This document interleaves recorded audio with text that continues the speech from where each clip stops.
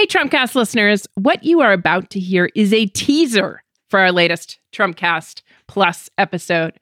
We've made 1 out of every 4 episodes exclusive to Trumpcast Plus subscribers, and they get to hear it and all the episodes without ads. To hear the whole thing, go to slate.com/Trumpcast Plus and sign up. We really need your signups more than ever, and it costs so little. It's only $35 for the first year. It's peanuts. And you get Trumpcast and all of Slate's podcasts ad-free. Just going to say one more time, I hate to pass the hat, but we really are relying on subscribers this time. And this is easy to remember. Slate.com/Trumpcast Plus to sign up. Thanks for listening.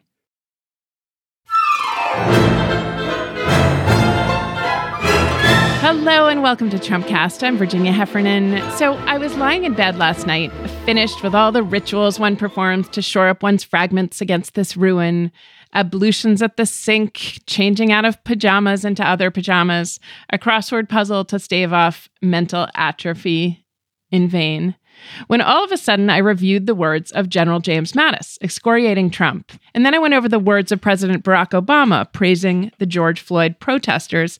And then I went through some 538 polls floating around in my head. And I thought the most evil eye inviting words, the words I hadn't dared myself to think in ever, which are, the tide is turning. Okay. Now I want to inhale every syllable back in because the evil eye is around. And this is me, still in bed, musing as the clock ticked toward the suicide hour of 3 a.m. I thought, have I thought or said that before? When there was a slim chance that the Hamilton electors wouldn't actually vote illegitimate President Trump in. Remember that first hope? When Comey was fired and Mueller was appointed, maybe I thought it then. When ethics whistleblowers and mental health professionals insisted Trump be held accountable or be thrown out under the 25th Amendment? What about when I thought briefly that judges or justices might stand up to him or his criminal cohort? How about in 2018 when the new Democratic House swept in promising impeachment? Or when the Mueller report with its indictments of Trump's inner circle came out and spelled out Trump's treachery? Or what about when all of his media sycophants were exposed as frauds? Remember Milo Yiannopoulos, Alex Jones? Or what about when Trump's poll numbers were world historically dismal all along? How about then? Did I think the tide was turning then? How about when the House actually did get its airtight case for impeachment over the Ukraine matter and brought it to the Senate? Maybe then I remember thinking he'd get a trial and be removed. Or what about all along when foreign leaders laughed at him and humiliated him? Maybe Trump would be kicked out of the G7 or NATO or censured by the UN or tried at The Hague for putting kids in cages.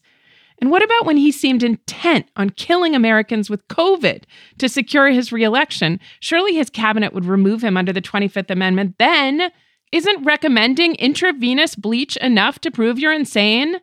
And then, having boasted of his knack with the Dow plummeted and 1 in 4 workers were out of work. They still are. Maybe last month, the White House would be stormed or some Republicans who care about Americans would decide he should be actually tried on the articles of impeachment after all. Was the tide turning then? No, and infinitely no. Trump's support dropped but stuck. The Republicans were body snatched and went mad and betrayed all the principles of liberal democracy. Then, clunk, all of their own professed principles. Then, clunk, all the baseline infrastructure of the human brain and reason.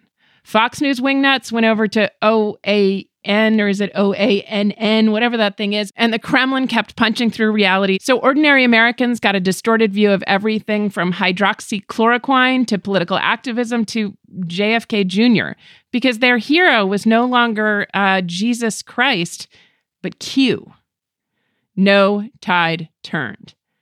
But then back to last night. So I reviewed the president's bed-shitting performance in Lafayette Square. Remember, he bobbled a Bible and brought out riot police to put down some flower children and Episcopalians who just wanted the police beatings to stop. I thought about how Senator Tom Cotton last night in an editorial in the New York Times continues to try to tangle up the protests in his weird racist scenario where radical chic people in $200,000 Mercedes are looting their local H&Ms and let me get this straight, need to be gunned down by tanks and something airborne. And the whole thing looked like, as the great Karen Schwartz, who rarely works blue, said, that President Trump was stepping on his own dick. I don't know why, but that's a hugely funny expression to me right now, either because I'm off the stony end or because it's just perfectly apt and accurate. Maybe Trump has now made such a hash of things, dignity, justice, America, that it's plain as day and the polls are right. Trump is more widely loathed than any president in American history, and he's going down. What's more, support for Black Lives Matter is surging. That's just the facts. The House and Senate are working on packages for police reform championed for years by Black Lives Matter, proposing changes that have widespread support to eliminate chokeholds, create accountability incentives for cops to report other cops, remove police immunity from civil suits, make the Brady lists of rogue test-align cops available to the public, require cops to have malpractice insurance, and, in short, finally listen to Black Lives Matter and reduce the power of the police to subjugate and even murder Black people.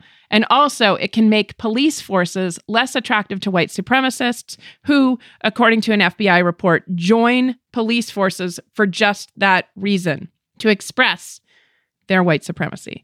So these reforms are in the air. The BLM protests, the spectacle of people marching in the streets, which both Yascha Mounk and Garry Kasparov have said on this show is what brings down a tyrant, and the new boldness by Trump critics like James Mattis and Trump monitors like Twitter, combined with this clunky decline in Trump's approval ratings by Republicans and Democrats alike. I don't want to say turning. Let's say the tide is wavering. It's like a global wave poised at the crest between this and that, but leaning toward that. Turn, tide, turn. So with all this on our plate, I've got two guests today. First is Siva Vaidyanathan, who teaches at UVA, writes a column for Wired, and is the author of Anti-Social Media and the Googleization of Everything. Siva is going to talk with me about Facebook and its role in this catastrophe. And then to talk about another catastrophe, the dread Bill Barr, that's America's depraved Attorney General, I have Mattathias Schwartz, a contributing writer at the New York Times Magazine, who has a new profile out of Bill Barr. And I look forward to talking to both of them. First off, welcome to Trumpcast, Siva. Thank you. It's nice to talk to you again. It is very good to have you back. And also, full disclosure for listeners, we are colleagues, longtime friends, and certainly fellow travelers in the world of tech and Facebook. Yeah, and democracy. Democracy also an interest, a side interest.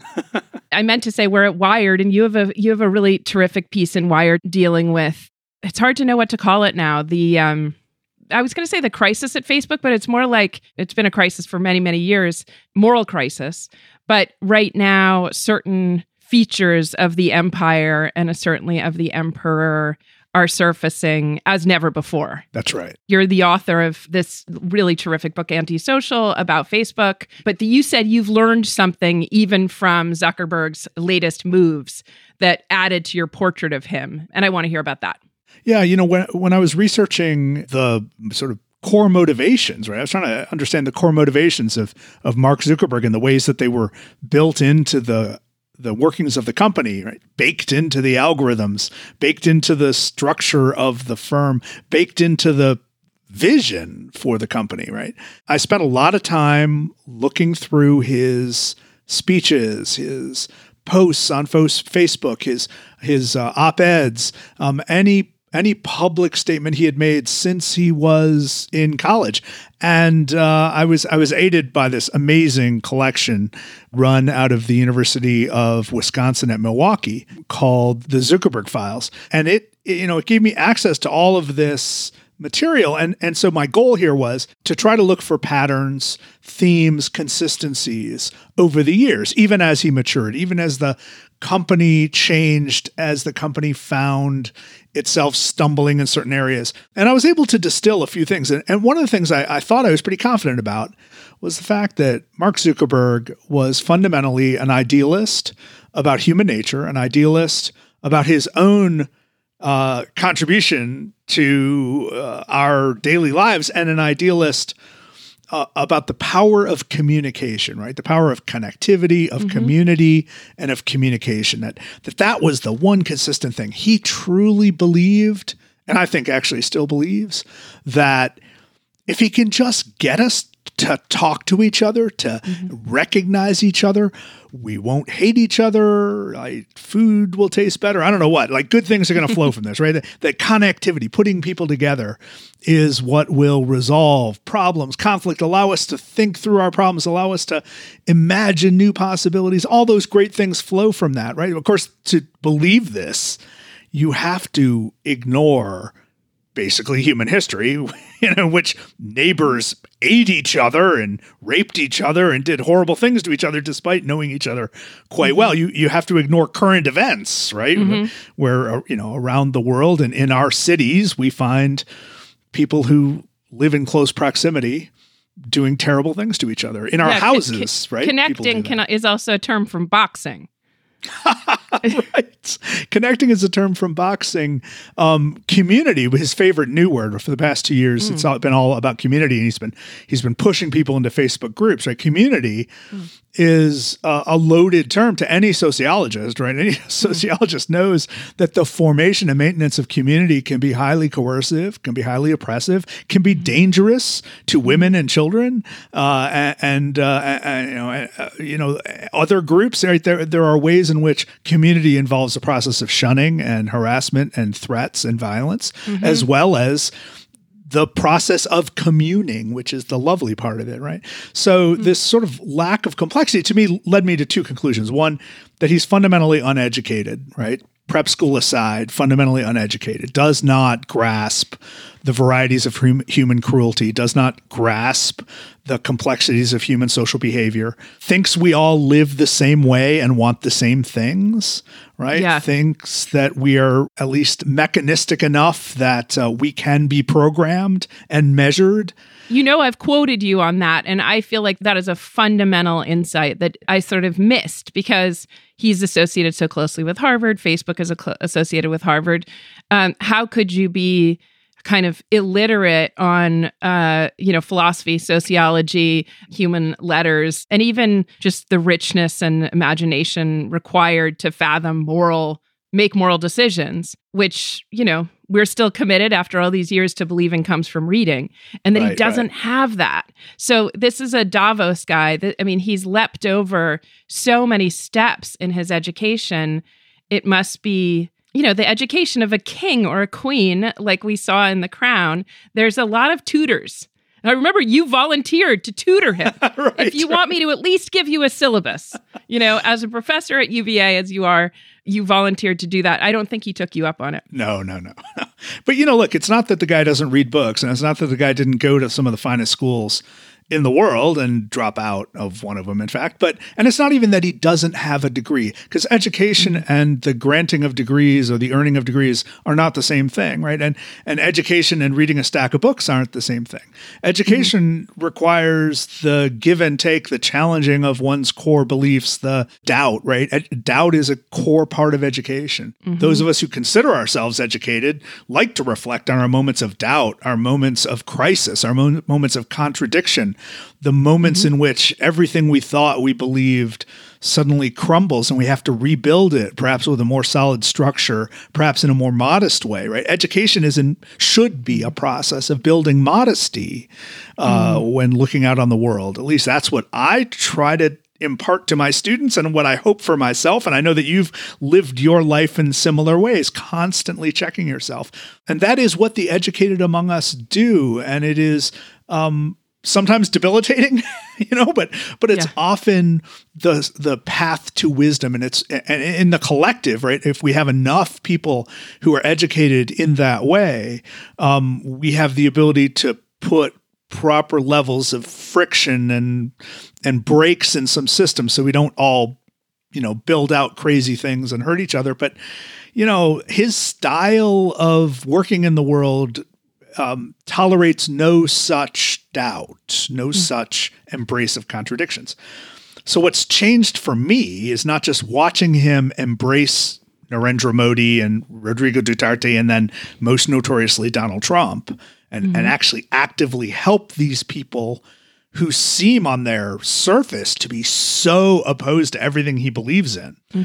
But beyond that, that he has actually a very different vision for himself and his role in the company and his company's role in the world. And I learned this from Stephen Levy's new book, which is Facebook and Inside Story. And that is, that he's so attached to his will to power. And it's something I didn't get from his public statements, right? Stephen Levy was able to get it by looking at some of Zuckerberg's early notes about himself and his career, by talking to so many people who had grown up with him and around him, by talking to people who had worked for him.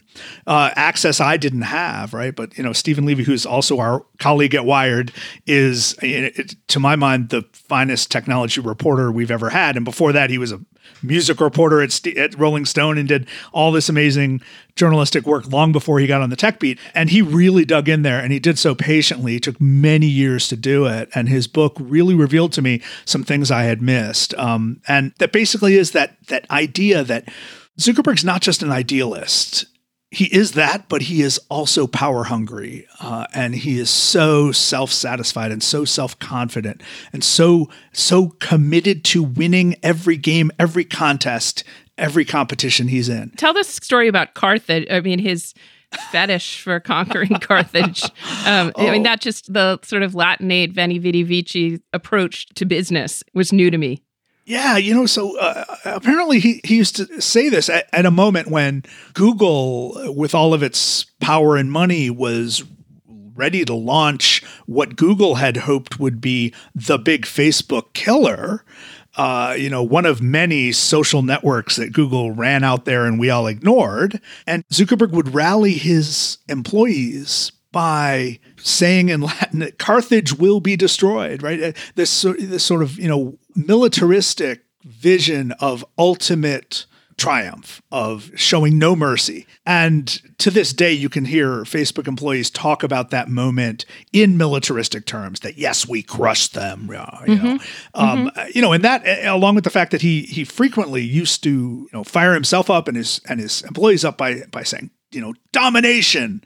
That was his favorite phrase. And you can see in Levy's book throughout his adult life that dominating at board games, dominating at negotiations over acquisitions of Instagram and WhatsApp, dominating in the hiring and firing of people is really core to his personality. That was something, again, that I missed. And now I have to fold that into my vision of what Mark Zuckerberg is all about. And this is what connects him to Donald Trump. This is the insight I think I came to just this week as I reflected on the fact that, in the middle of this interlocking crises, global crises of economic depression and a deadly pandemic, and now violence in our streets, like police instilled racial violence. At this moment of crisis, he gets on the phone with the president and they have a pleasant chat.